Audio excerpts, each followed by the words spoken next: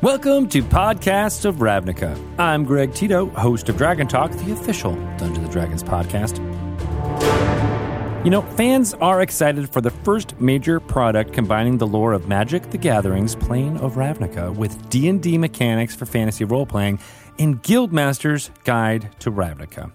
To celebrate the launch of Guildmaster's Guide to Ravnica, we asked the D20 Dames podcast to recruit new members of the D&D and Magic Live Play community to create 10 one-shot stories, each focusing on a different guild in the sprawling city of Ravnica. Hopefully, by listening to these episodes, you get introduced to the possibilities of storytelling in Ravnica and maybe find one or two new podcasts to follow. To find out more about these groups and Guildmaster's Guide to Ravnica, available in game stores now and everywhere, November 20th, head to dnd.wizards.com/ggtr or check out our live video programming on twitch.tv/DND. Enjoy listening to this episode of Podcast of Ravnica, brought to you by the RPG Academy, focusing on the Orzhov Syndicate. Yes.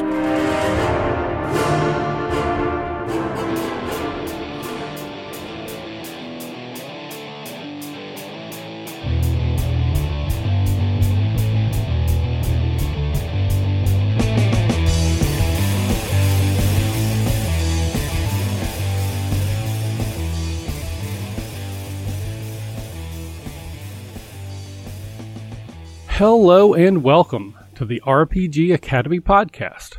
I am Michael, and tonight I will be your host as well as your dungeon master for this extra special field trip into the land of Ravnica. Ravnica is the newest setting for Dungeons & Dragons from Wizards of the Coast, and it's a port over from Wizards of the Coast's other big property, which of course is Magic the Gathering. Ravnica has been a setting for Magic cards for a very long time, and now that flavor has been brought into a guidebook. It's called the Guildmaster's Guide to Ravnica. There are 10 guilds that vie for power in Ravnica, and these guilds bring about a lot of the conflict that you probably would explore when playing in the setting. Ravinica, or Ravnica itself, is basically one city. It's a city that spans the known world. And akin to a more contemporary city that we would think of, it has running water, indoor plumbing, sewers, skyscrapers. It makes it feel like a little bit more metropolitan than what I personally think of when I'm thinking of like a village or city in D&D, which is, pseudo-European medieval times. This is a little bit more advanced than that, at least in some ways. So, millennia ago, the 10 guilds were at war, and it was a war that threatened to wipe out everything. And there was a compromise made, what was known as called the Guild Pact. And this was essentially a magical spell that made it impossible for the guilds to continue warring openly with each other.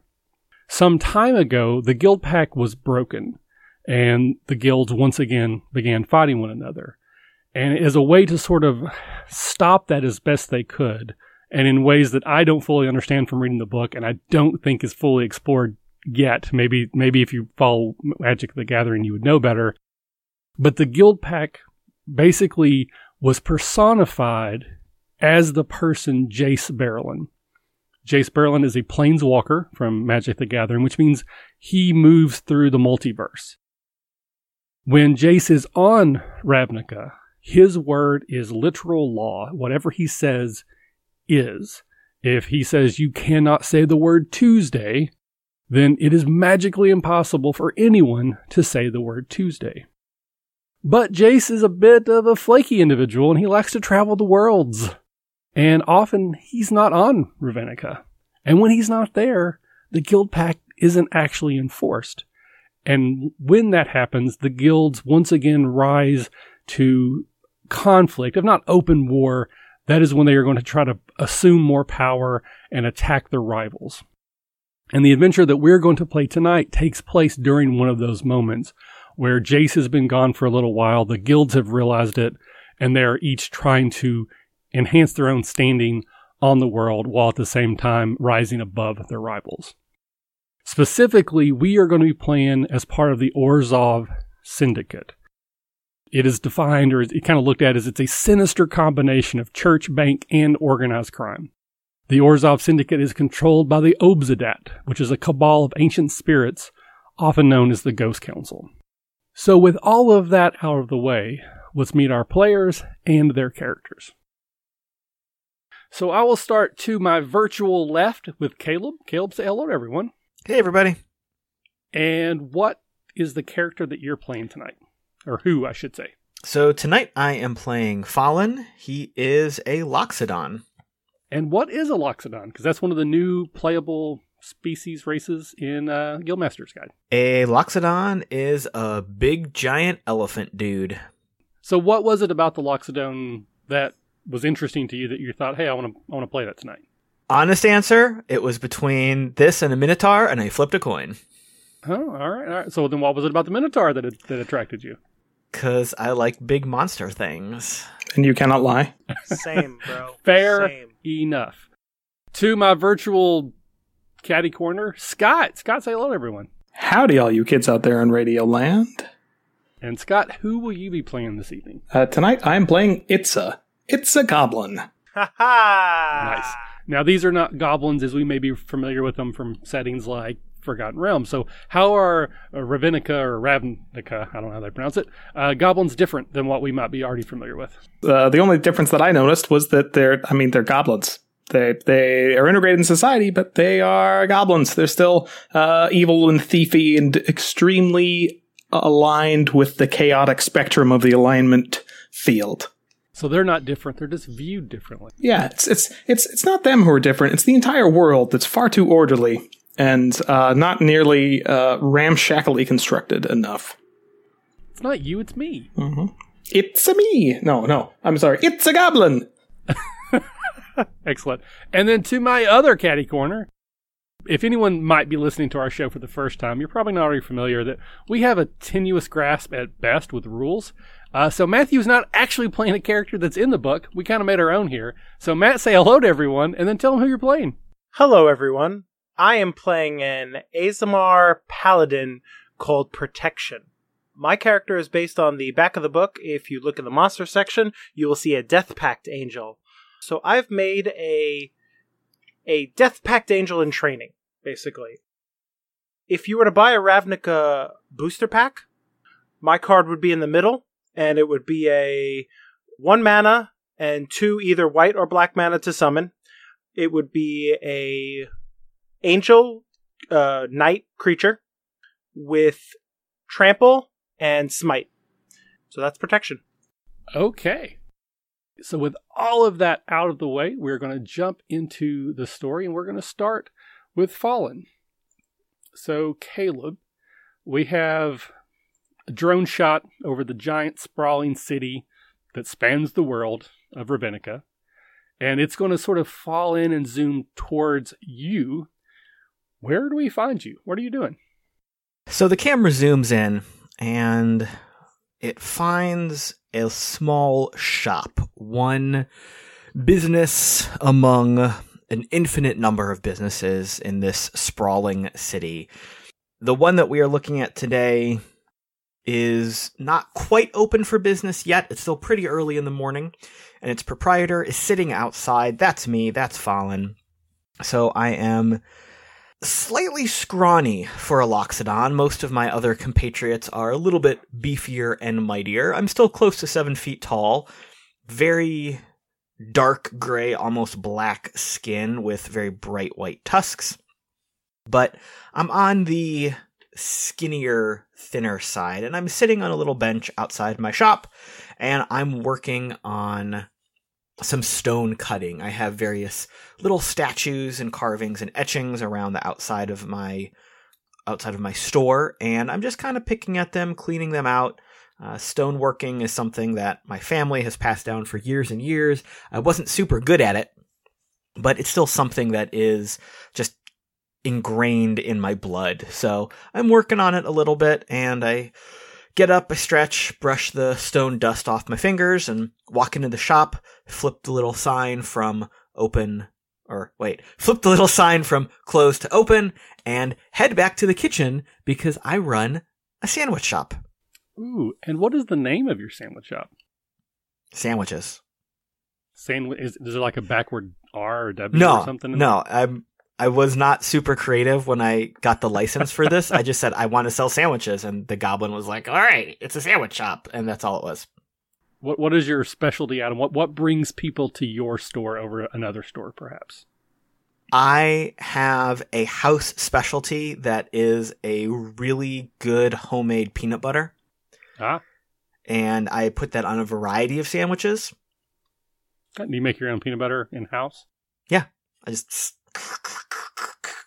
I got these really big, meaty hands, and I just kind of stomp on peanuts all day. So the morning progresses as it has for years before and probably will for years after. You have your regulars that come in and order their regular sandwiches. There's the one difficult customer who always wants to make sure that like he orders his peanut butter without salt, so you have to make a fresh batch just because and then they're going to salt the peanut butter anyway. Oh yeah, then he also asks for salt packets. Salt packets, of course. So around midday, you look outside your shop there and you can see the street beyond, and there's something outside your window that catches your eye and lets you know that you need to do something. So what is it that you see? So what I see is a particular street urchin. There's, of course, street urchins all over this giant town. But this one particular street urchin sets up shop across the street from my little store. And this individual is an elf. Is actually pretty old, but still looks kind of like a young, sick kid. I mean, they're elves. They're elves. And the street urchins kind of busking on the street corner is that she is selling a certain type of flower. And she just brings these flowers in and sets up a little, hey, buy my flower for a copper kind of thing. And I know that this is a code, a sign that I need to head down to the home office, so to speak. So I close up shop. The lunch rush is over, luckily. So shoo out a couple regulars, wipe down the tables, and head off. So this is a signal that someone in the syndicate needs you to come to the Basilica where they have their shop. Now, there's 10 districts in Ravenica.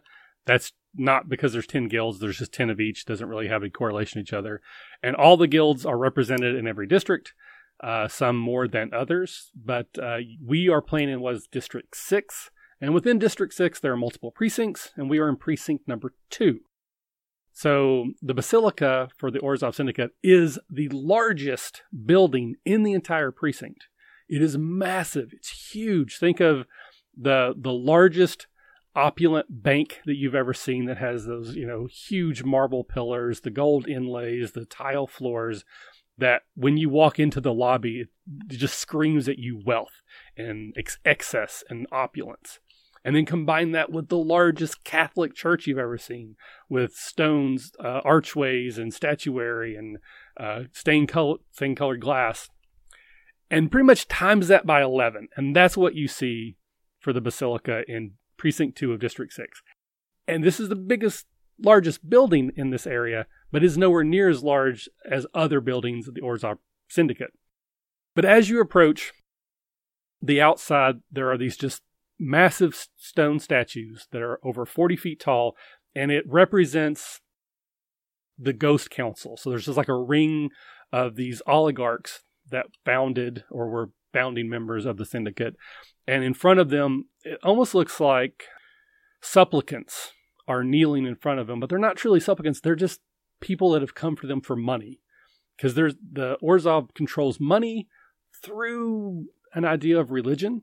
So you can pay for contrition, but often you just get yourself more in debt. Because if you don't have the coin to pay what you borrow from the syndicate, then they ask you to do them a favor. And often the currency of favors is more valuable than the coin itself, because they never know who they're going to need for what particular thing.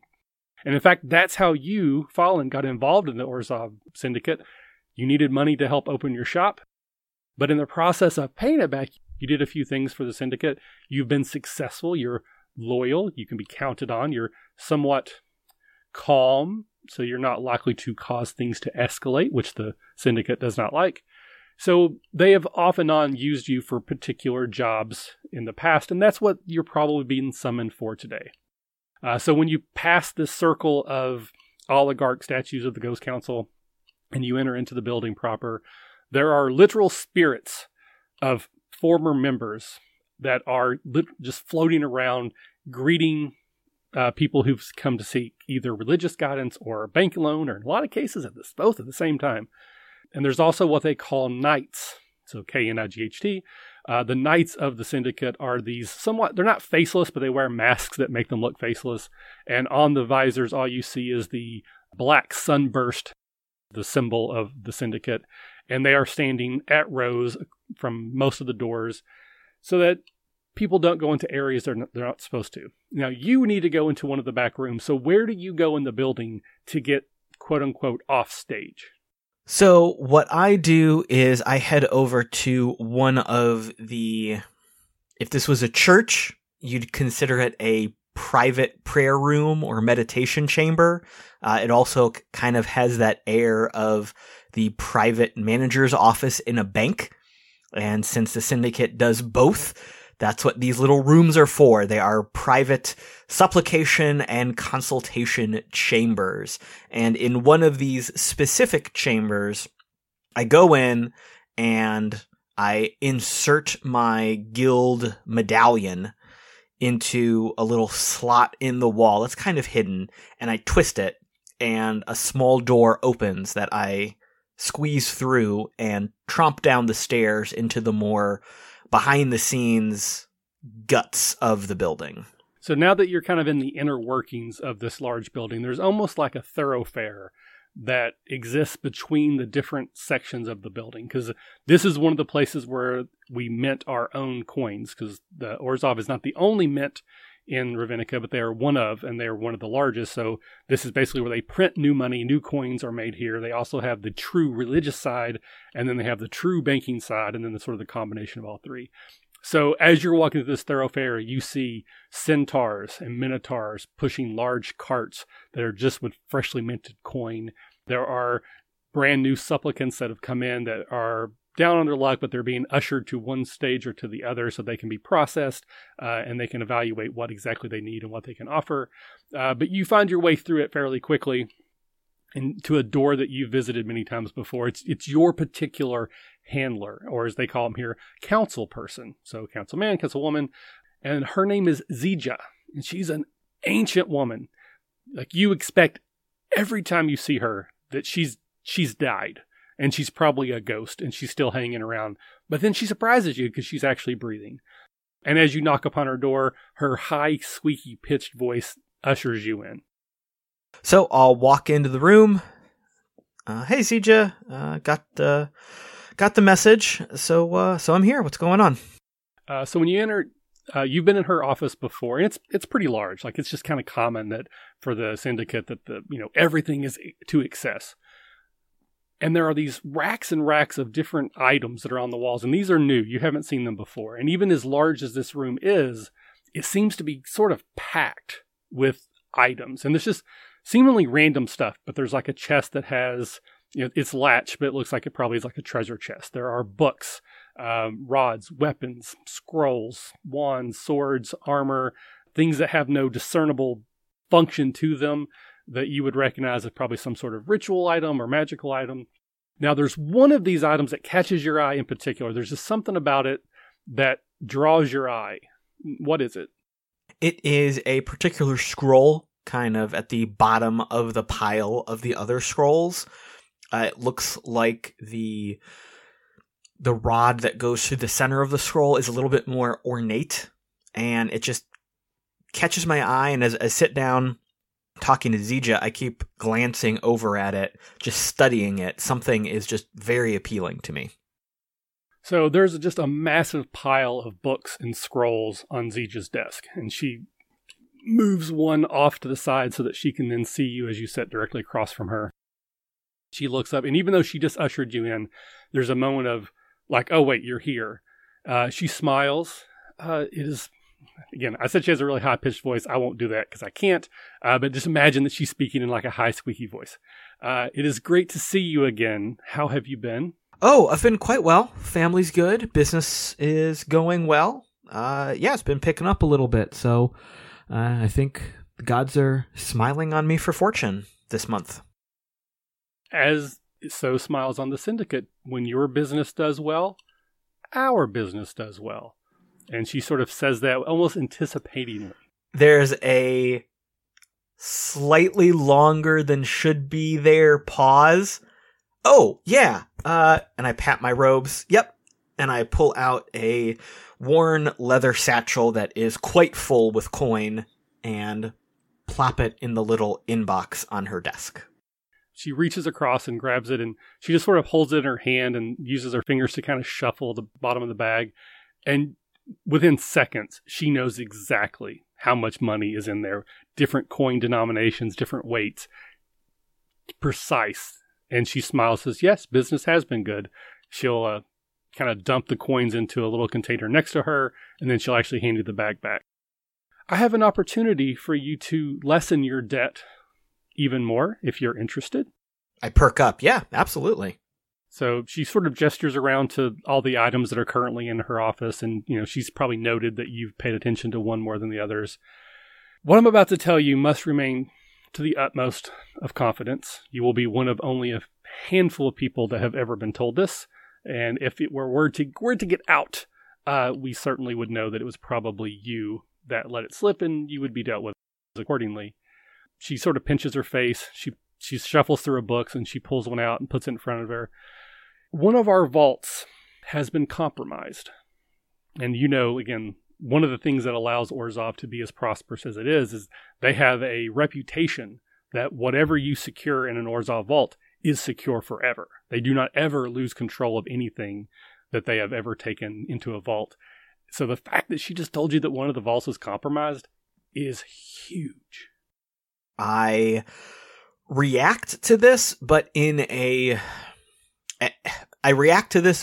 as calm and collected a way as possible. So my eyes get big and I sit back in my chair a little bit, but I don't say anything. I've worked with Zija for a long time now. I know that she has these kind of dramatic pauses, but she doesn't want to be interrupted.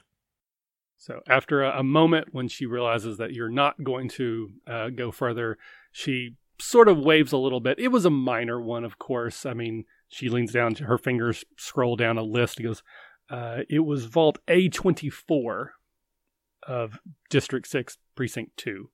Wasn't that large, but it had some items of, extreme value to certain people. So we're in the process of bringing those items here. And then again, she gestures to all the new stuff that's in the room, where it will be housed until we can find a new location for it. We have members of the syndicate already looking to see how the vault was compromised. But more importantly, we want to know by whom. So some of these items were located in one of the gray markets in Precinct 3. And she points over and there's like a wooden crate that has been stood up. So it's vertical and the door's off. And inside you can see what appears to be a goblin statue. That's Gorm. Gorm had been found to have some of our items in his possession. We sent some knights to go ask some questions, and we found Gorm in that condition. And you look over and you see Gorm has been petrified into stone. So we would like for you to look around the gray markets and see if you can find out maybe where Gorm had procured those items and trace it back to its source. Okay. Yeah, of course. Is this something I need to do on my own, or can I take some fellow guild members with me for support and protection? Yes, I think we can secure some protection for you. And with that, smash cut to a well-appointed shop of porcelain and other finery. This is in Precinct 7, still District 6. And the large minotaur that is working the counter behind the porcelain shop has 2 elves in front of her with crossbows out, holding her up. Well, I don't think we need to have any of this roughness in my fine establishment. I just have all this fine porcelain. What can I do for you two beings coming up here? Listen, lady, we're not trying to sharpen your horns or anything. We just want some money. Yeah. Well, did you not see the sign there? I am protected by the Orzhov Syndicate, and this will not stand. But those... Well, they're not here now, but we are. And if you don't talk, if you don't give us money soon, my friend here is going to shoot you in the face. Yeah. Well, first, rude.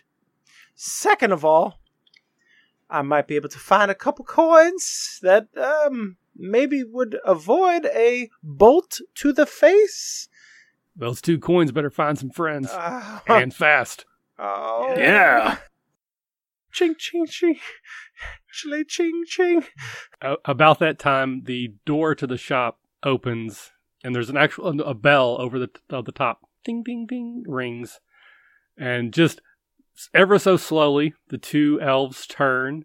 The Minotaur looks up and smiles. And what or who do we see?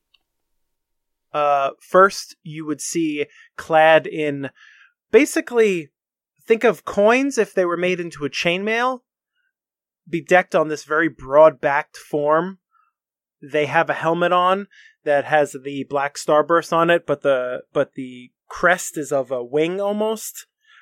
They have a shield that looks like a curled wing, and in their hand is a sword that looks very reminiscent of a feather.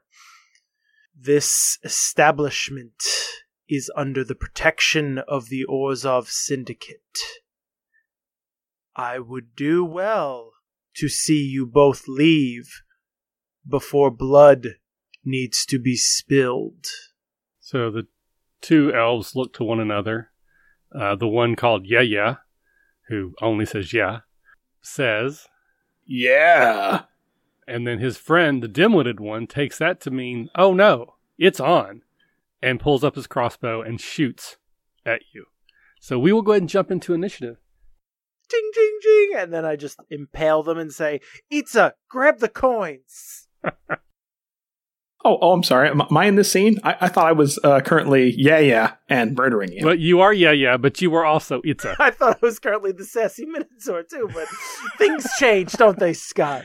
They do. Keep you on your toes. Yeah. So I was going to have, it's basically no one's noticed you yet because I turned around and saw the protection, but yeah, you can bring yourself in on the initiative. Perfect. All right. So my thugs go on 11. What do you go on, Matt? 0. 0. Yes. Itza goes on 21. Oh, Okay. Yeah. Itza actually didn't hit the bell on the way in, and he's been in there the whole time.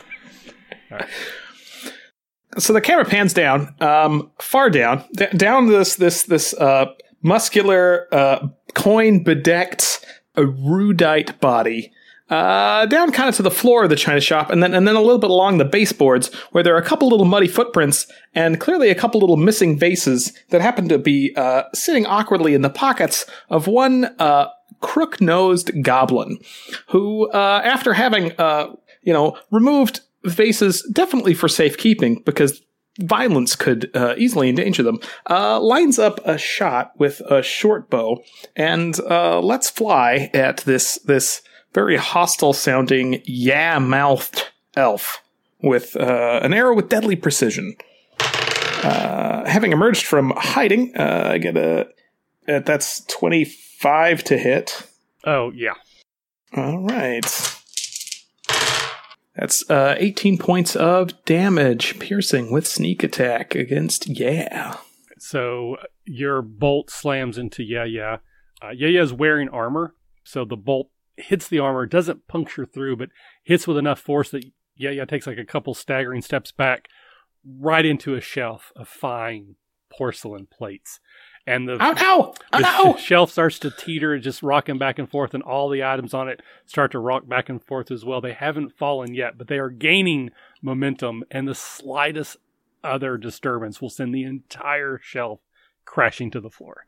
So Itza, using the remaining movement and their cunning action, will dash pitter-patter little goblin-y feet, climb quickly up one of the rafters, and then jump onto the rocking one, say, No, precious dishes, expensive dishes, need the dishes, all the dishes, and is kind of riding the rocking shelf, attempting to counter-sway it with Itza's tiny body. All right, so you can get on the shelf, no problem. I want you to like, is it like an acrobatic thing where you like jump from one shelf to the other? Is it more athletics where you just sort of leap to the top? How do you get to the top? It's definitely using lightness of foot, not bruteness of strength, and so I would consider that an acrobatic maneuver. Okay. So again, you don't have to roll for that, but I do want you to roll dexterity just to see if you're able to gain the momentum or make it worse.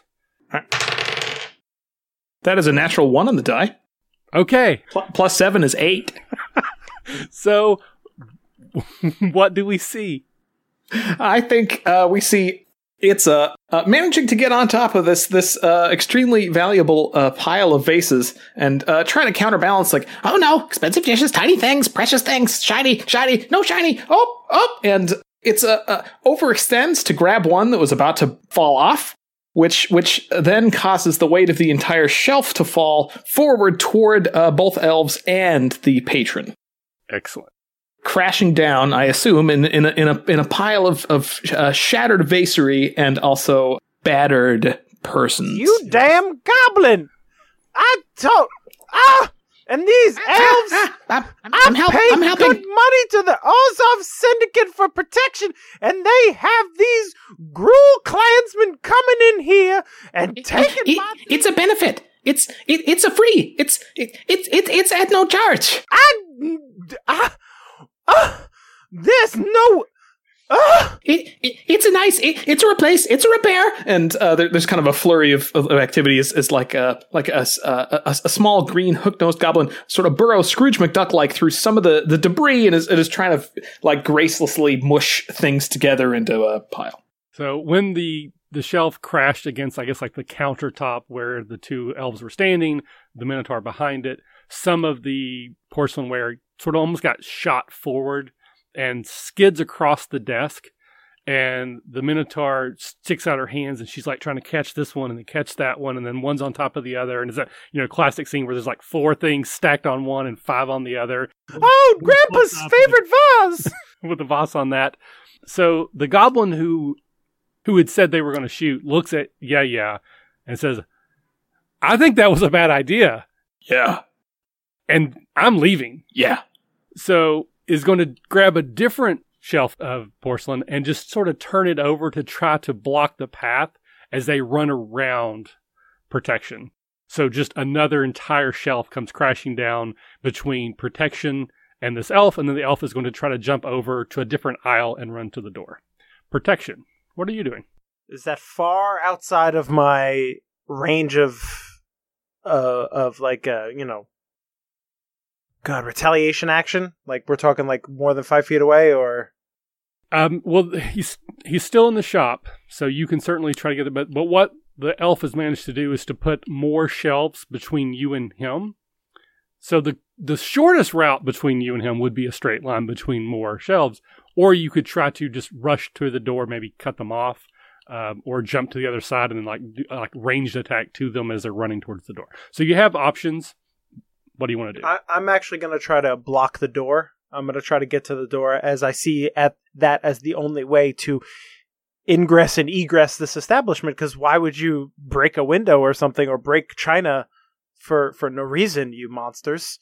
So protection runs to the door to try to block with shield and sword in hand. That's just going to happen. So you manage to get there. It's it's that classic scene where you're running up either aisle and the camera's just sort of moving back and forth. Yeah, between the two, and you converge at the same exact moment. And the non-yeah elf grabs for the door and starts to pull it open. And what does protection do to wedge the door shut? How do you keep the door from opening? Protection takes their bronzed clad boot and just slams it down in front of the door, and then puts the sword resting on his wrist. Clansmen, I've asked you to leave, but you have caused issues here. We have to pay our debts, and then he'll raise up the sword and just take his hand off right at the wrist and just leave him screaming there, and then have him make the decision whether he's going to walk out or if he's going to stay here and then his life is going to end. Okay. So we will jump ahead a few moments where that has happened. That elf has left, leaving a trail of blood. Yeah is still trapped under the shelf. What's Itza doing while this is going on? Oh, free hand, any rings? Oh, fingers, five fingers, thumb, 4 fingers, thumb. Oh, 1 ring, red ring. Oh, a little stuck. Just gotta. And through some fanged teeth, there's the distinct sound of chewing and gnawing, and then eventually a spit sound, and oh, shiny. I'd like to think that this is all happening while I'm shaking down the shopkeeper for the protection money. Yeah. That's what we're going to do next, is while Itza is chewing fingers to get to, very valueless rings. Shiny! Protection is now approaching and speaking directly to the shopkeeper, who is still holding various pieces of porcelain and almost like shocked, just looking around, because she's ran the shop for years, never knocked anything over. And now within moments, like a third of her merchandise ruined. So Protection is at the desk and they are looking at her. They remove their helmet and black hair falls down about their shoulders, black eyes. I'll be collecting for this cycle. They reach over and they just take the satchel that the Minotaur was going to give to the Gruul clansmen. And then Protection looks around and says, I hope this won't inhibit your collection for next cycle. That would be a shame if I had to come back and not receive my payment. Nice shop you got here. It'd be a shame something happened to it. Itza, our job is complete here. But shelves so rickety. Goblin fix. It's a fix. It's a make stable shelves. Good money.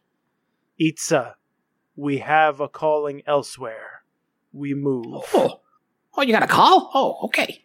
Protection replaces their helmet, sheathes their bloody sword, and puts the shield on their back, and leaves the store to the balancing Minotaur. So right as you're exiting the shop and the door is closing, the last thing you hear is 2 armfuls of porcelain falling, and motherfuck! And then just the door shuts and cuts off the last sound. We will jump ahead a few hours as Fallen, Protection, and Itza have been gathered together by their syndicate handlers, and Fallen is giving the 2 basically the parameters of what's going on. So you need to go to the gray markets in Precinct 2, and you would know gray markets. Essentially, they're legal markets. People are there. The law knows that they're there. But if you ask the right questions, you can get to things that aren't supposed to be for sale there, but are. And the Goblin Gorm apparently had purchased some of these Orzhov relics here in one of the stalls, and when went to be confronted for this, had been turned to stone. All right, gang. So we have to keep this very quiet, of course, but a specific vault was actually raided, and it looks like we need to head down to one of the local gray markets to get some information. So, do we have? It's an Ona gray market. It's an Ona gray market, but not as Itza. Itza rumbles around in their pack, and when the little goblin looks up again, you notice that one of their prominent front teeth is now bright gold and larger than it used to be. The cap has clearly been recently placed. In Grey Market, Itza known as Goldtooth. Nose Goldtooth. Oh, nose.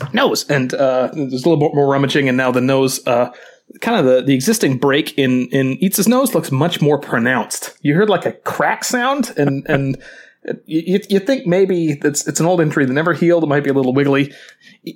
Nose Goldtooth. Itza knows Nose Goldtooth in Grey Market. Wonderful. Well, lead the way, friend, and we will get to the bottom of this. Oh, but coin. It's a bad idea. Go gray market with no coin. You have coin? You give me coin? Shinies? More Chinese. Oh, Protection. We get more coin. Nose Goldtooth have reputation to maintain. Protection will squint their black eyes, and you'll notice their starburst tattoo on their forehead. And they'll look down at Itza. The job itself should be payment enough to the syndicate, but I understand certain things must be maintained.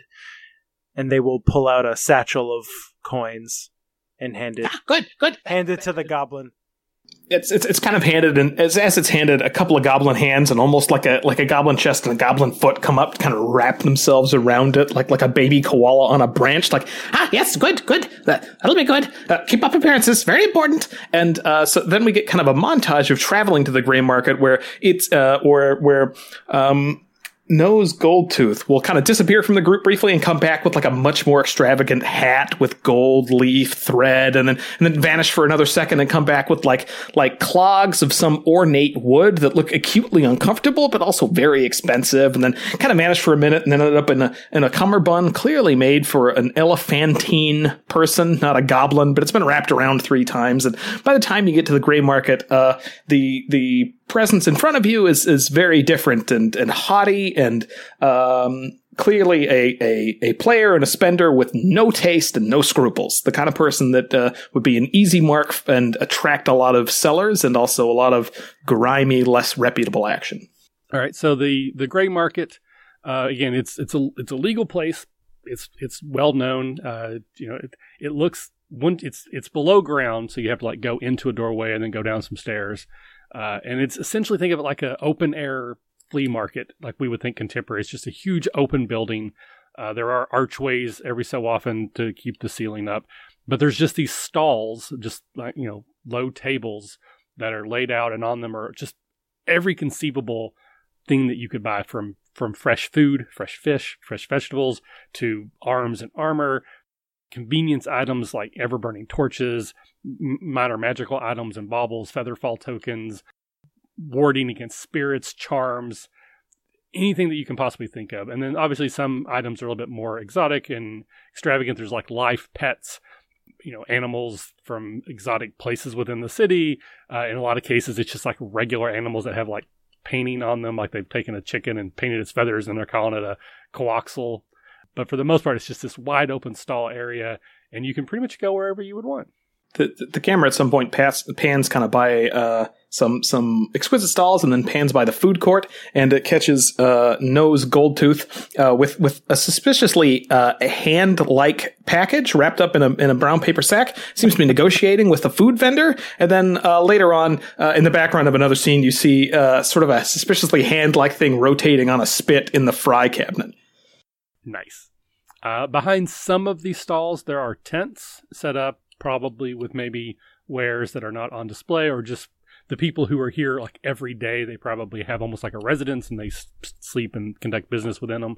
So not every stall has a tent, but maybe like a third do. And then of those tents, some are very plain, just enough for like maybe 2 people, 1 person lay down at a time, and others are quite large. So you could probably have 10, 12 people inside of them. So we already know what Itza's doing, or Itza, what Itza's doing. Protection. You are a Death Pact angel. How do people react to you walking into this moderately legal situation? I think people know, especially in this moderately legal situation, that everyone they don't stop doing business because that would be too obvious, but there's definitely like a definitive like, hello, sir. Welcome to my shop. Yes, would you like to buy this dagger? Oh, this dagger costs 7 gold.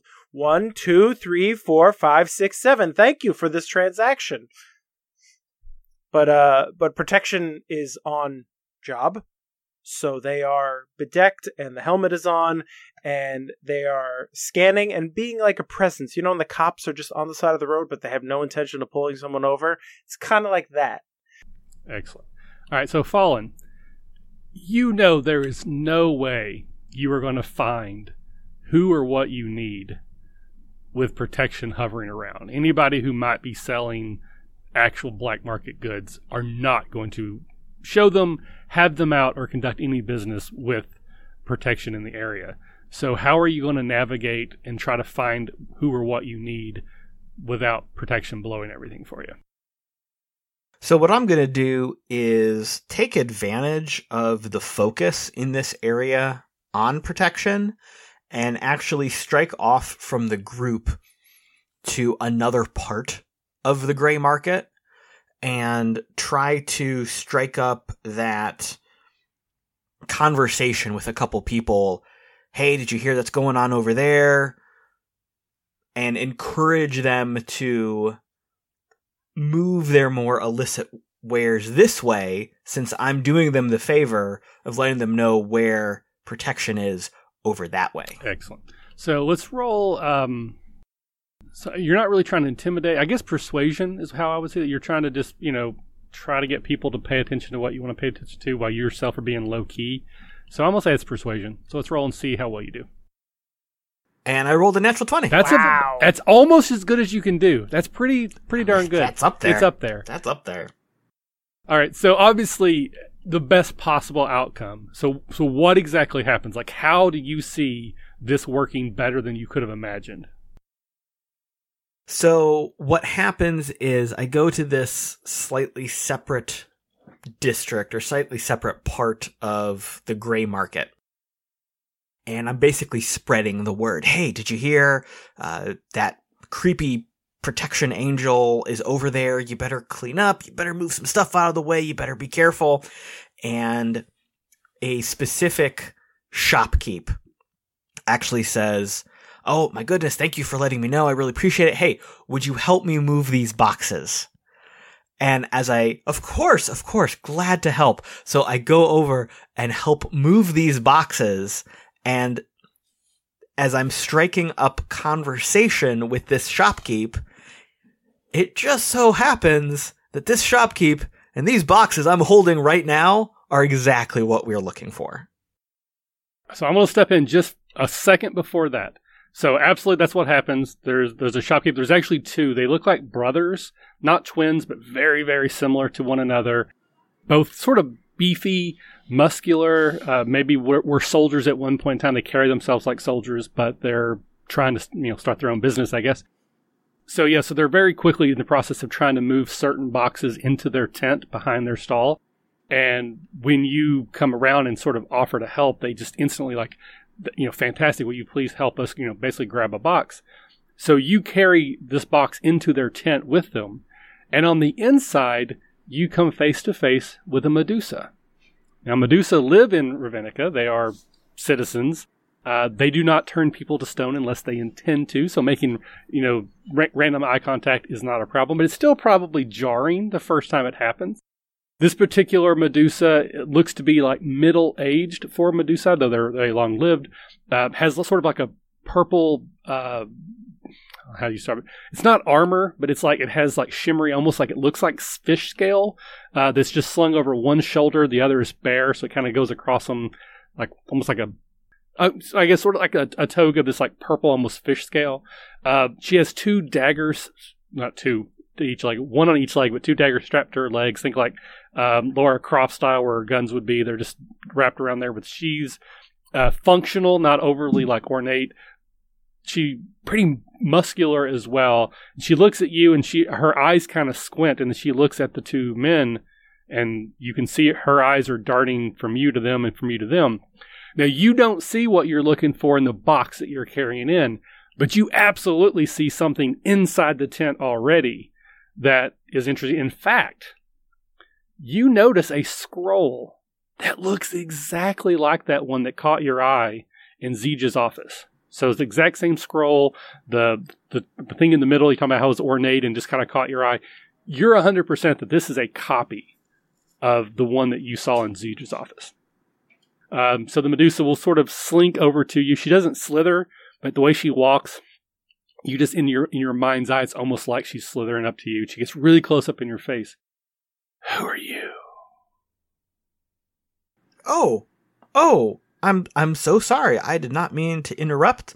I am just a passerby, and these fine gentlemen needed a hand, and I was trying to be a polite neighbor. I'm so sorry. I did not mean to intrude or interrupt. So her eyes continue to squint at you, and you can see that, in her eyes that she's thinking and weighing options, and all the snakes on her head are, hissing and back and forth. And they're not snapping at you, but they're certainly waving somewhat aggressively. And she's really close, and she's up in your face. What is your name? Oh, my name is Fallen. What's yours? What is your quest? What is your favorite color? What is your Blue. favorite I mean color? yellow. Blue. I mean yellow. You may call me Veslin. Veslin, what a beautiful name. A pleasure to make your acquaintance. And I'll stick out one of my hands. She'll look down at it, almost like it's a snake that's going to bite her, very distrustingly. Eventually, she will reach out her hand and grasp it as well. Very strong, muscular grip. She shakes it. She's not trying to squeeze to intimidate you, but definitely a very strong grip. And then she looks at your eyes again. See anything interesting? Actually, now that you mention it, yes. I happen to be a purveyor of old books and scrolls and knowledge. I have a small bookstore further in town, and I'm always keeping one of these big old eyes open for interesting finds, and something just caught my eye with that scroll right over there. Where did you get it? Tell me about it. Could I maybe buy it from you? So she continues to look you in the eye, but several of her snakes' heads turn and they look at the direction. And then it's almost like they're having a whispered conversation with her in a very, Slytherin, I guess I'll use that. Parseltongue. His sibilant, yeah. And then, sorry, that's not for sale. Oh, well, I'm just so intrigued by it. Could you tell me where it came from, or can you tell me anything about it? It's so interesting. All right, so we'll pause there for a second. We're going to cut out. So Protection and Itza, you've lost sight of Fallen.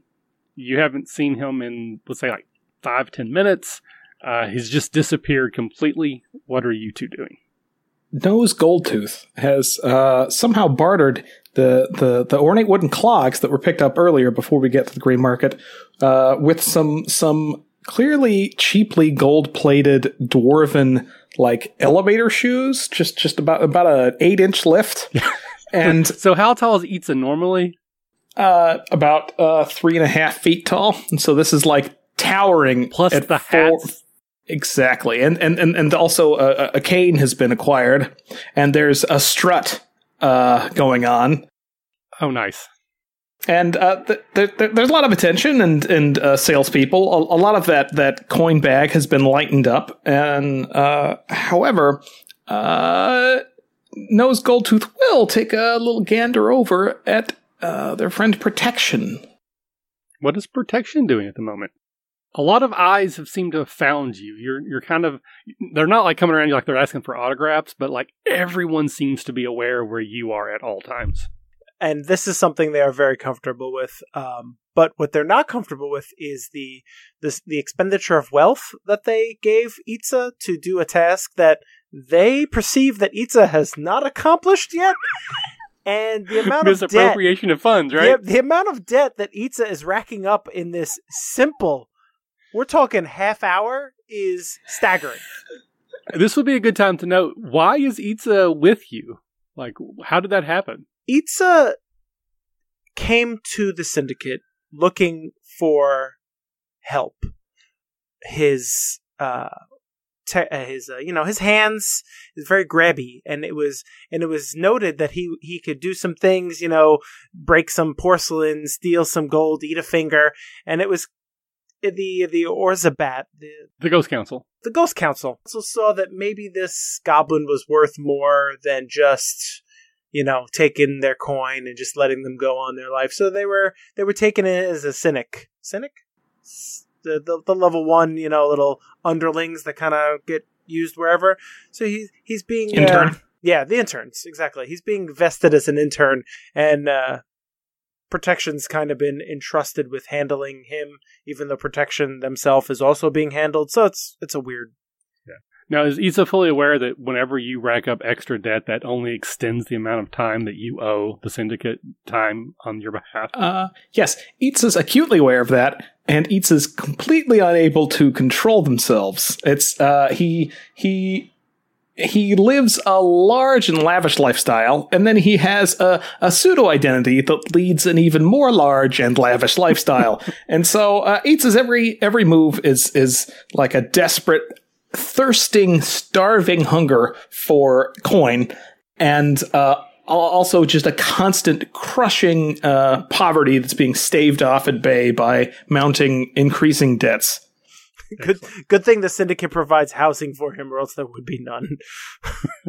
Itza's not against when Itza is in coin, it's only the Michelin star restaurant that's rented out and used as a hotel room.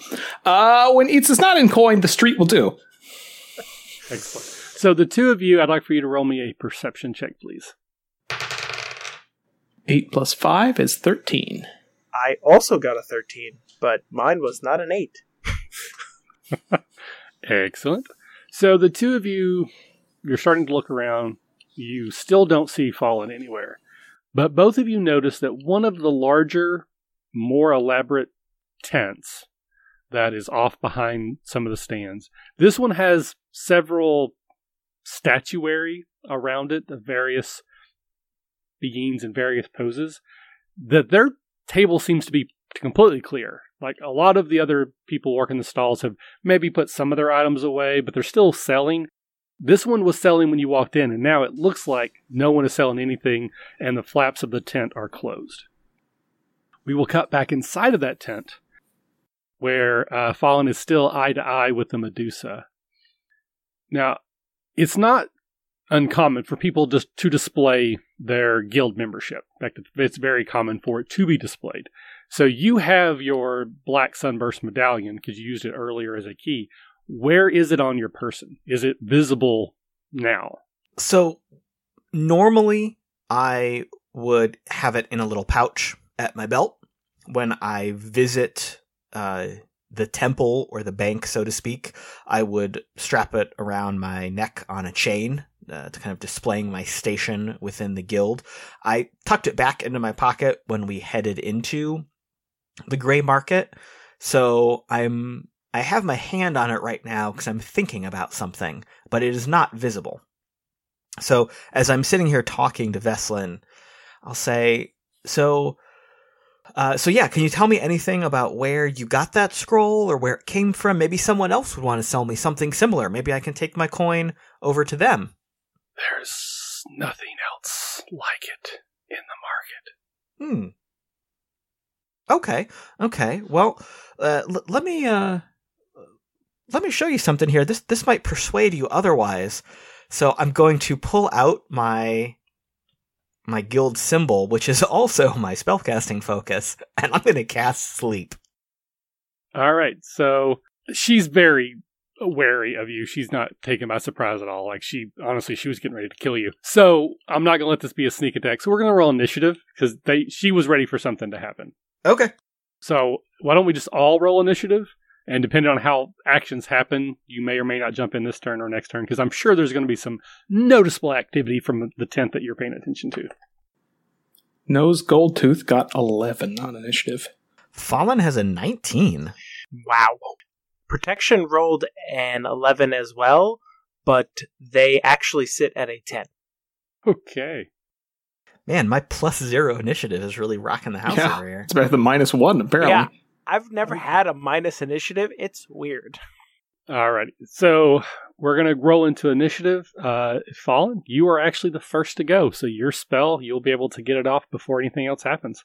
So I am casting a sleep spell targeting such that it includes the three folks in front of me and not myself. And I'm using a 2nd level spell slot, and I rolled 36 hit points. So, starting with the creature that has the lowest hit points, each creature affected by the spell falls unconscious. All right. So one thing before we get to that point, whenever I run D&D, I like to say that every spell is unique to the caster. So what does it look and or sound like when you cast sleep? So my sleep spell, I hold up my guild symbol, and almost like a greenish fog or mist just hisses out in this radius from my symbol and tries to envelop the three people in front of me. All right. So the mist, again, sort of swaths in front of you. The Medusa herself takes a step back at first because she doesn't know what exactly you're doing, but she knows you're doing something. She takes a step back. She seems completely unaffected, but several of her Medusa snake heads fall asleep. And then one of the thugs falls asleep. The other does not. Just one. Just one. Shucks. So to Protection and Itza, you might now notice a small swath of green smoke waft out of the tent flap. It is now the Medusa's turn. She is going to look at you, smile, and then she is going to try to cast her Petrifying Gaze. You need to make a Constitution saving throw. Caleb, remember that time you said you need protection, so you were going to stay close to me? I mean, I don't know why you're not with me. That's your problem. I think it's becoming your problem quite quickly.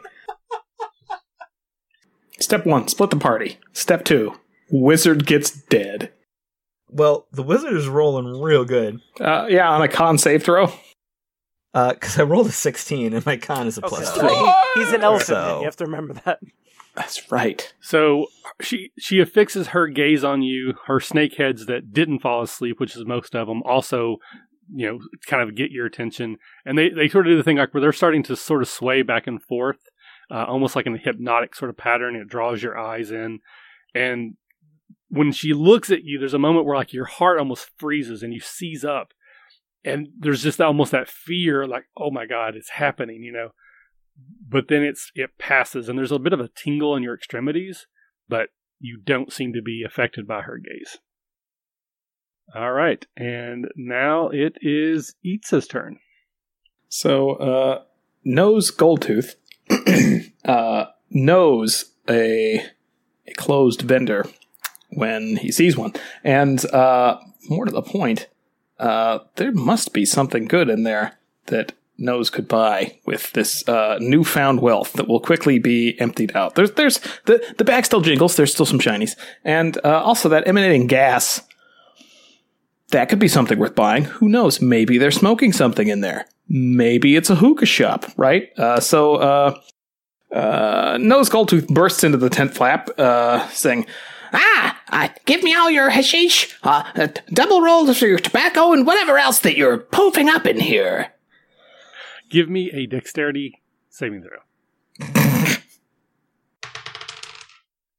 That's 13 on the die plus 7 is 20. Okay. So you were going to trip over the fallen figure who fell asleep and is right in front of the tent flap, but you managed to catch yourself, even though you're standing on 8-inch 8-inch platforms. You stumble, but you managed to catch yourself. So now you're like 6 feet tall because you're on a body, 8-inch heels plus your hat.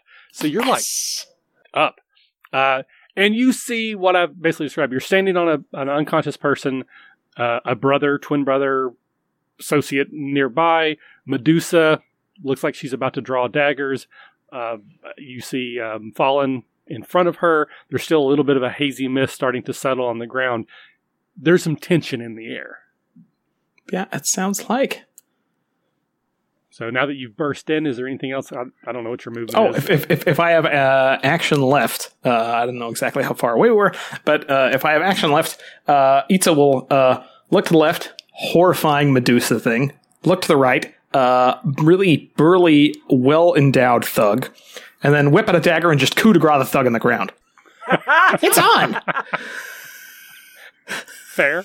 Fair enough. I was going to have you roll disadvantage just because we weren't sure how far you moved, but yeah, you can just kill the guy on the ground because he's not going to do anything. All right, Protection, you're up. You just saw Itza take off and dive into this tent. You know what's amazing is that I was going to do that, but I'm glad that you did. So, right before Itza takes off, Protection was about to say to him that, maybe they should give me the money back because this is getting a little out of hand. But right before they're able to say anything, Itza shoots off towards the green smoke, and Protection knows that this is probably something that they should investigate. So they kind of just walk through the tents towards where the smoke is, and busts up on the scene, sees the Medusa, sees the Fallon kind of looking weird, and do I have enough space to attack, or am I just like, boom, I'm here? I think you're going to be there, because like you kind of described it, like you were like, rolling up, or Itza like charged in. So then I'll probably bust in I'll probably undo the tent flap as Itza's pulling the dagger out of the dead guy on the ground, and I'm just like, what is the meaning of all this? All right. So the now brotherless sibling sees you roll in, and he is going to attack you, Protection, as you walk in. Really? Not the person who just murdered your brother? All right. Again, you're picking your poison. You got a goblin wearing a 8-inch stilettos versus a death pact angel. If you're going to fight, you're going to start with the angel, I think. Yeah, exactly. You want to go down and you want to tell someone about it when you get to the underworld. Oh yeah. This guy's going to punch up, not punch down. Yeah. That's really noble for a thug. Oh, all right. 16 versus armor class. That is a ding right off my shield. All right. So the thug, as I'm calling him, displays some skill, drawing the weapon, attacking in one fell, smooth motion. This is someone who's seen combat, who's seen some action, but yet your armor is just beyond his initial skill. There's a bit of like sparks as the sword slides off of your armor. You are unhurt. We are now back to the top of the order. Fallen. So I am looking here at the Medusa, a little bit shaken from what I thought was going to happen, but it didn't. So I'll make a quick motion with my hand that is holding my guild symbol, and I'm going to cast Web such that it hits the Medusa and the other thug. Thwip, thwip. Go, Web, go. All right, so do I need to make saving throws, or is this an attack roll? You can make a dexterity saving throw, and on a failed throw, you become restrained. And my spell DC is 14. All right, so I rolled a 19 for her, which has some pluses on top of it.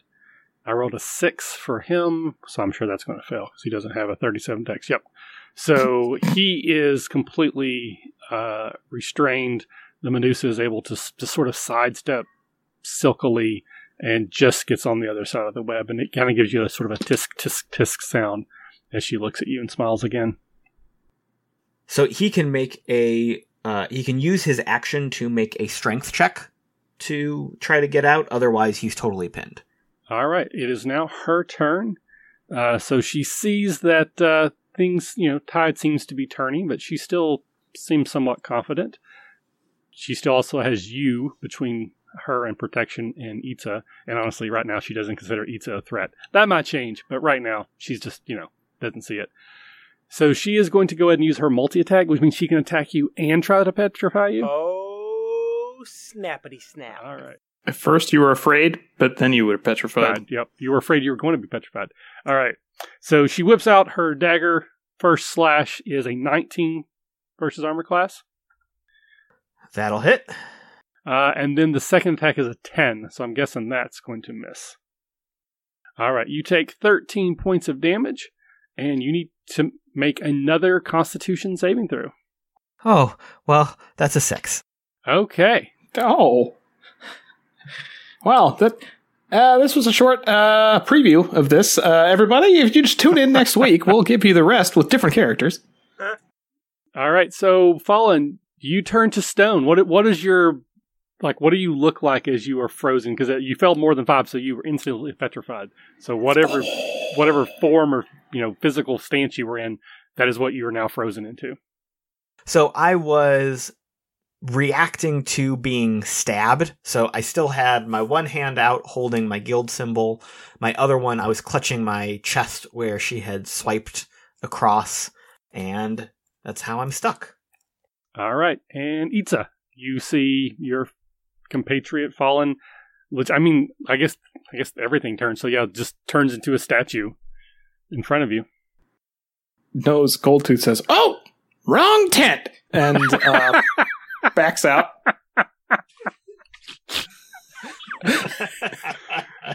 Okay. I think once on the outside of the tent, Itza will discard, pack up carefully those wonderful shoes. Some of the other ritzy accoutrements can just go to the side, and then climb up the tent and peer down from above, going for a hide check. But I believe I can cunning action that. So let's see if Itza makes a whole lot of ruckus or not. 10 plus 10 is 20 total. All right. I'm giving the Medusa disadvantage on their hearing or seeing roll anyways, because they're not really paying attention to you. So it doesn't seem like she has noticed that you've now climbed on top of the tent.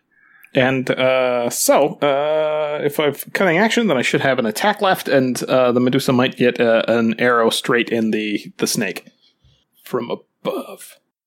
All right. I will give you advantage on the attack, because she is completely unaware of your position. Oh, that's really great, because my regular die was 8, but my better die was 16 plus 7 is a lot. That will definitely hit. Cool. Oh, 19 damage, and I'm going to activate Fury of the Small, my goblin ability that adds level damage once per day. So, plus 6. Okay. Solid hit. Protection.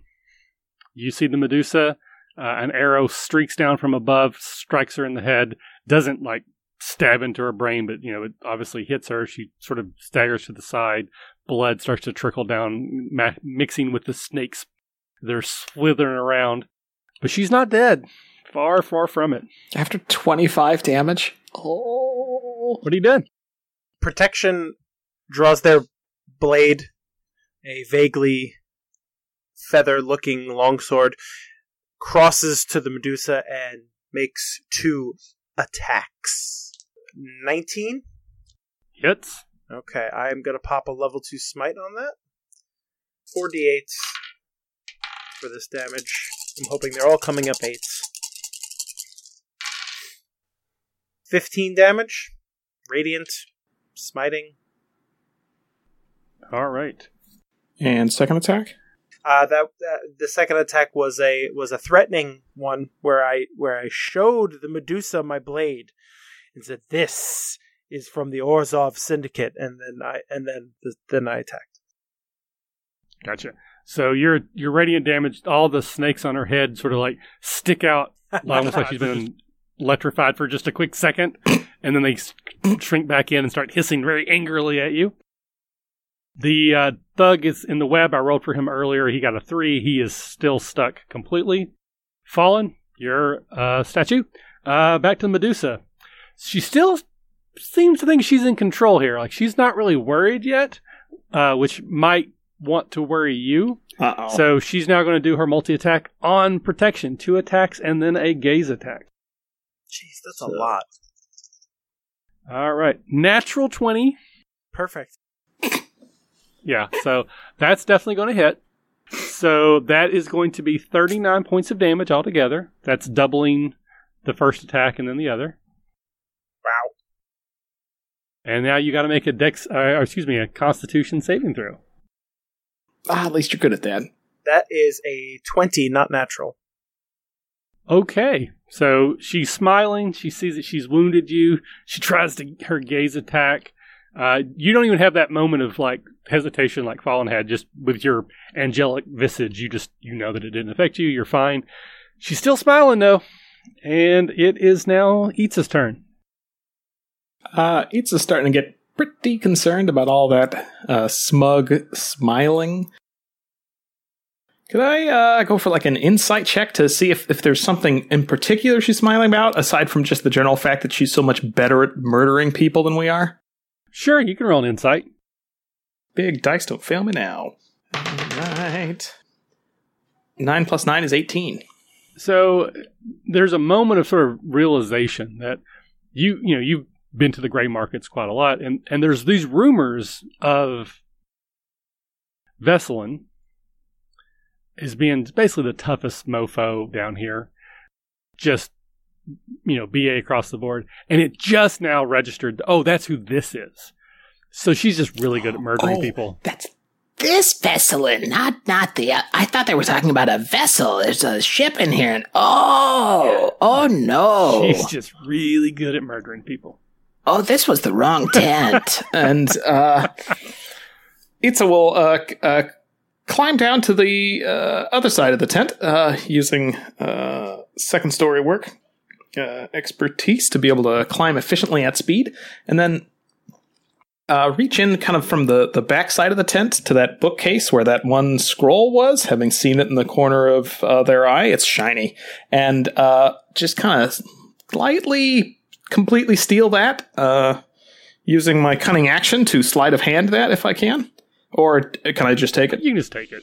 There's a lot going on. I mean, I know we're doing an initiative, but this is a battle that's going, everyone's going crazy. No one's paying attention to a hand sneaking in the tent.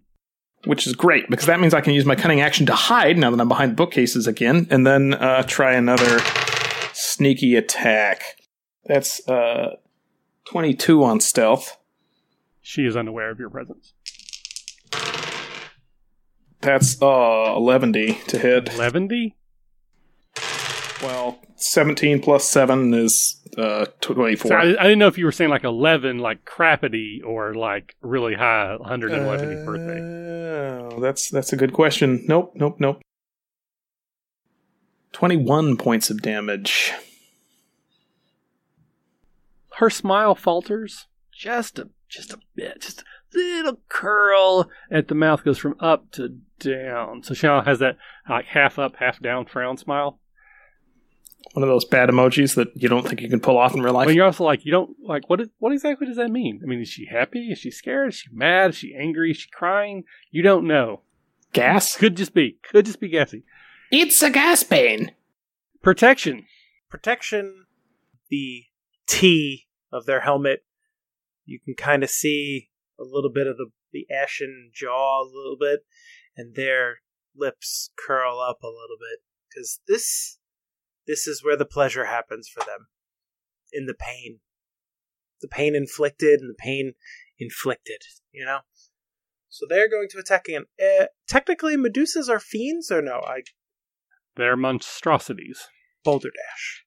Because I just looked at the smite and I get an extra D8 for fiends are undead. I was like, well, I know she's not undead, but maybe she's a fiend.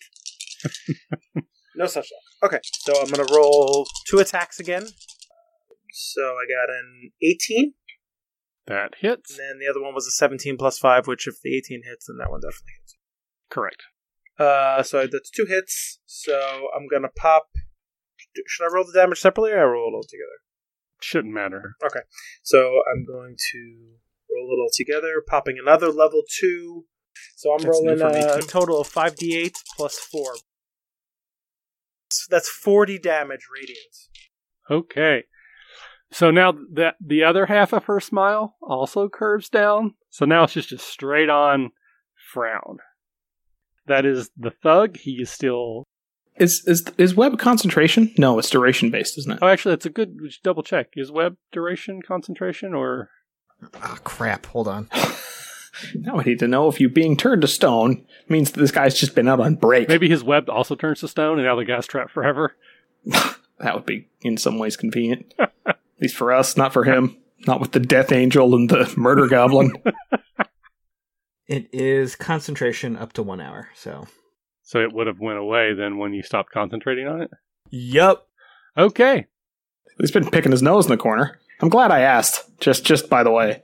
It probably was fading away. Okay. The second time is when it's actually gone and he's going to be able to act. It is in fact his turn. So she's going to just sort of snap over at him as he stands up, and she yells, "Don't just stand there, you fool. Get that goblin." And he's going to run over to the general area where the arrow came from, and he's just going to like kick the whole shelving thing over on you, towards you, just because he doesn't exactly know where you're at. So, but he knows how to. He knows how to make you move. Nice. So I'm going to roll a strength check just to see, and as long as he doesn't like just flub it, it'll be good. Rolled a 15. He's pretty strong, dude. So I need you to make a dexterity saving throw to dive out of the way. Diving out of the way. Out of the way. That's 19 on the die plus 7 is a lot. Okay, so what does that look like to you? There's a little goblin-shaped hole underneath where that used to be. As a bunch of air and a scroll and some really clanky shoes were rapidly displaced, and as the bookcase falls down and the thug's looking down onto it from up above again. There's a goblin clinging to the side of the tent, looking down with murderous eyes and metal glinting from the daggers on his bag as it sways from the quick motion. Excellent. All right, it is back time for the Medusa. So, if she could just not do anything this turn and then move on with her life, that would be cool. You mean not finish murdering the Death Angel? That's bad luck, you know. Because she's very arrogant, and I think she thinks she could kill you. But if she doesn't kill you, you will definitely kill her next turn. Okay, I got it. So I'm going to say that at some point during this combat, the back of the tent was damaged in some way. Maybe it was when the shelf got knocked over on Itza, or maybe there was just a hole already there for exactly this reason. But Veselin can see out the back of the tent, so she has line of sight. And she's going to use one of her innate casting abilities, and she's going to teleport away. So she's there, and now she's gone. Misty Step, that, you know what's it. So both of you roll a perception check. Boom. 24 total. Yes. Exactly half of that. It's amazing! All right, so the 24, 100%, you, from your vantage point, you see her reappear in sort of a misty fog rolls out, like she's coming on stage like a Spinal Tap concert. She's approximately 30 feet on the other side of the tent, and she has basically reappeared on the other side. She doesn't see you, so for the moment, you don't know what she's doing. She doesn't know what you're doing, but that is her turn. It is now your turn, Itza Goblin. Oh, good. Well, Itza sees her. She doesn't see Itza. She's 30 feet away, which is well within the 80 feet range of a short bow. And so she's getting another arrow right to that Medusa tentacly face. No one messes with the handler of my handler. Why would you turn the people I owe money to stone? They'll charge me double for that. 21? Oh no, I think we've established that hits. Yeah, she's not. Yeah, her armor class is only 16. Her armor class is as bad as mine is? What? 24 total. Big numbers on those dice. 2, 5, 6, and 4. All right. Itza, what does it look like when your arrow kills this Medusa? I think it's the Medusa's just kind of coming out of the mist. The snakes are all looking around, and one of the snakes kind of looks back and sees a little goblin-y like reflection on some very shiny boots hanging half out of a bag, and then kind of nudges another one of the snakes. And then another snake's like, "What?" First snake's like, "Look over there." And so they both look, and then they kind of look at each other, and then an arrow goes right through the skull of this Medusa, and it falls over dead. Excellent. And she's dead? So, Itza, do you say anything? Does protection have any way to realize that you've taken her out? No, probably not. We'll rat about it when we're dragging the stone dude back to be one of those statues, Itza guesses. Itza does not know what they do with stone people who you owed money to. All right, so protection. As far as you know, she is misty stepped away. You don't know where or how or why. There is still one of the thug gentlemen in the room with you who's now out of the web. Protection will look towards the opening that the Medusa kind of slipped out of with the step, and narrow their eyes as the camera kind of close in on the T-shaped visor. They will say in an authoritative, commanding tone, "Itza, do you have eyes on our prey?" As they will turn and face the other miscreant in the room with the same sword that did so much damage to a Medusa. Haha, I wonder what chance that this will stand. Oh my goodness. That is 2 13s plus 5 each, which is 18s. Yeah. I am not going to use Smite, and I hope that that's not a mistake, but I'm not. 4 is 15. Total? Yes, total, between the two attacks. Okay. So your blade slices into him. He sort of uses his sword to defend somewhat, so it's not like you cut him in half, but you certainly weaken him. He reads the temperature of the room. He's going to drop his sword and put his hands up. Like, I don't want to die here. Can we talk about this? To a death angel?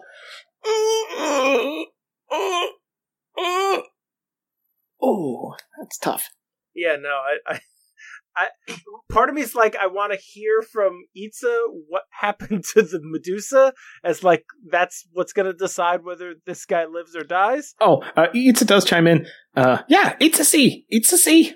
It's a C-fall. Because that is true. You asked if Itza had eyes, and Itza does.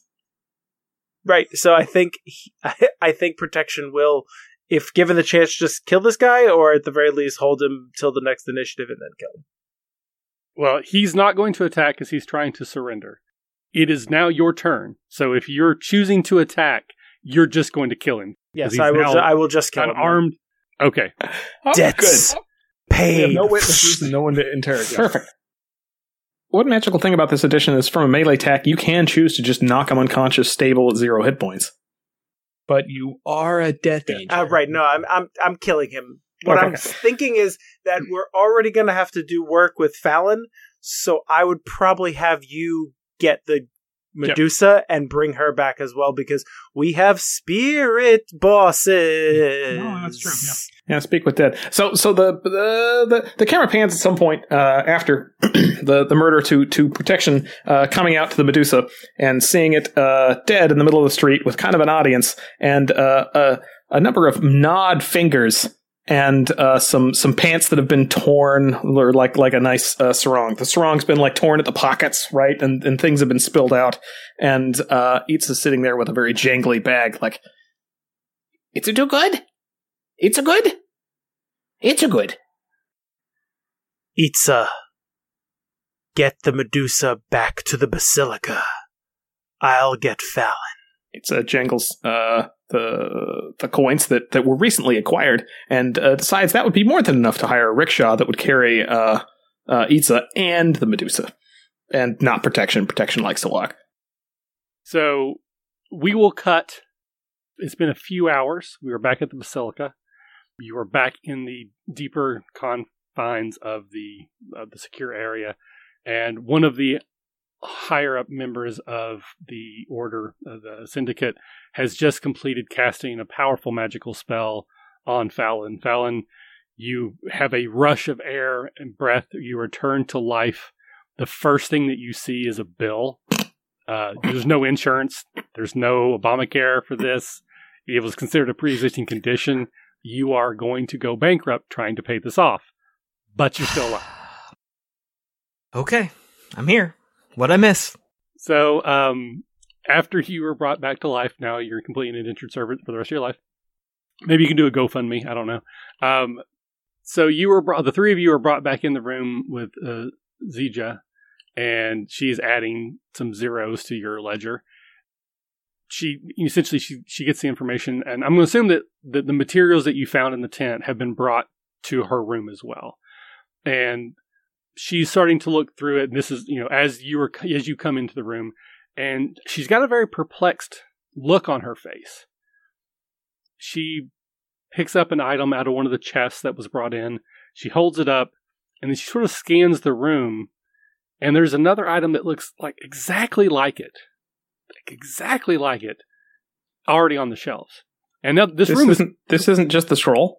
No. That is what drew Fallon's eyes immediately, was that scroll looked exactly the same, but there were other items. There's something else. Yeah, there's multiple things in what you've brought from the Medusa's tent that seems to match items that were already in this room. And they've completely filled this room now with all the things that were at one time in that vault that was compromised. And so she walks over and she picks up the other item and she looks at it and she looks at this one, and there's just like this, again, this confused look on her face because they are identical. And then she screams. Everyone roll a perception check. Oh, jeez. 19. I got 3. Does this perception check have anything that would be benefit by my greater sense of smell? I love that you asked that with your little stumpy trunk. There's a sulfurous rage. Because I have advantage if it does. Sure. So that is a 19. 5 plus 14 is also 19. All right, and then I saw protection. You had nothing, right? 3. Okay. So the screaming of people doesn't draw your attention. Like it doesn't even register on you, so you're not even looking. The other two look over at Zija as she starts to scream. She drops the item from her hand that she had picked out of the stuff the Medusa had in her possession. She's staring at the other one, and she's just screaming as loud as she can. And you start to see blood just rolling down her arm. And the object in her hand, which was a book, eyes open up from the front of it. And it's starting to devour her, basically eating her hand from the backside. This was a mimic pretending to be a book. And you start to hear rattling as every item that was once in the Orzhov vault that is now in this room awakens. And you are surrounded by thousands of mimics. Wrong room. Can I voluntarily reverse that restoration spell? So we're going to roll initiative. This is not to fight. This is to see if you can get out of the basilica before you are devoured. So this is the initiative roll to lie about. Yes. We are playing over the internet. I cannot see what you roll. Now is the time to say, oh, got a 21. Blackjack. Oh, well, I can't get a 21 because I'm in a -1, but I'll try anyway. I am at a 10. 6. What was it you had, Scott? 19. All right. I want the montage of you running from the basilica as every item in this room erupts into living items. They're all mimics and starts to devour everything in the room. So I want to see what you see as you escape the basilica. So there's kind of a brief cut of Itza's shocked face. In the background is in the foreground. This woman's hand is getting eaten by a book, and then like a shot of Itza's eyes, and then looking to the right, and then a shot of the door, clearly what Itza's looking at, and then a shot of Itza's eyes looking left, and then a shot of a pile of gold, right, and then a shot of Itza shoving like coins into pocket, running down the hall. And then a shot of Itza, like, rubbing hands off as blood is spouting from fingers, right? And a shot of Itza, like, tearing off his pants. And then a shot of Itza, like crawling along the ceiling, almost on the top of the ceiling, right? As like a bunch of angry gold coins are marching after with little pitchforks to hungry mouths, right? And then a shot of Itza, like, pushing some older clergy person out of the way and having them stumble into this pile of coins, right? They were just curious as there was a lot of commotion, right? And then another shot of Itza leaping from a second story window, like the glass shatters. There's cuts in Itza's face. Itza lands on two golden towering shoes. Then brushes like some sweat off of a little green brow, and then the camera pans down and an eye opens up on the shoes, and then we snap back to one of the other players. So we're going to cut forward 4 weeks from now. We were back at Phelan's sandwich shop, and it just says under new management. And so ends our field trip into Ravenica. I'd like to thank everyone at Wizards of the Coast for giving us an opportunity to be a part of this podcast event. We are truly honored to be included. Hopefully you have listened to the show and got something from it, either enjoyment, inspiration, maybe even the desire to run your own game because you know that you can do it so much better than we did, which is probably true.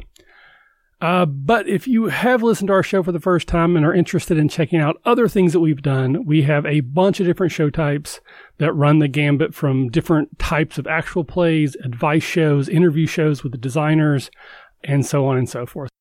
So anything that we do can be found at our homepage, therpgacademy.com, and you can find me on Twitter as well. So thanks for listening. We really do appreciate it. And until next time, for myself and for my players, please remember the RPG Academy's motto: if you're having fun, you're doing it right. And that is our field trip to Rabbinica. That is I made such a cool character to get eaten by a bunch of coins.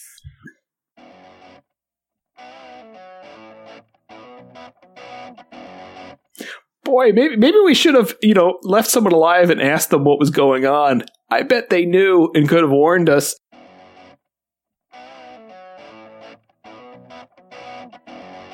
Yeah, that was the whole thing. If you would have talked to the guy, he would have told you that it was. Like, I had the line: "Is it wasn't what was taken; it was what was left behind." Was the whole thing. Tricky.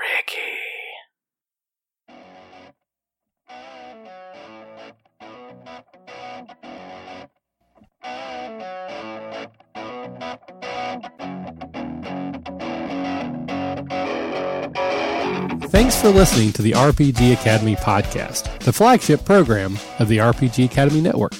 If you enjoy what we do here, then please check out therpgacademy.com and visit our site partners for additional entertainment and gaming advice. We do this out of love for the hobby and for you, our fans. The podcast and site content will always be free for you to enjoy and utilize. But we do have expenses related to the show. If you'd like to help out in any way, please visit patreon.com/therpgacademy and check out the rewards we are providing for your monthly pledges.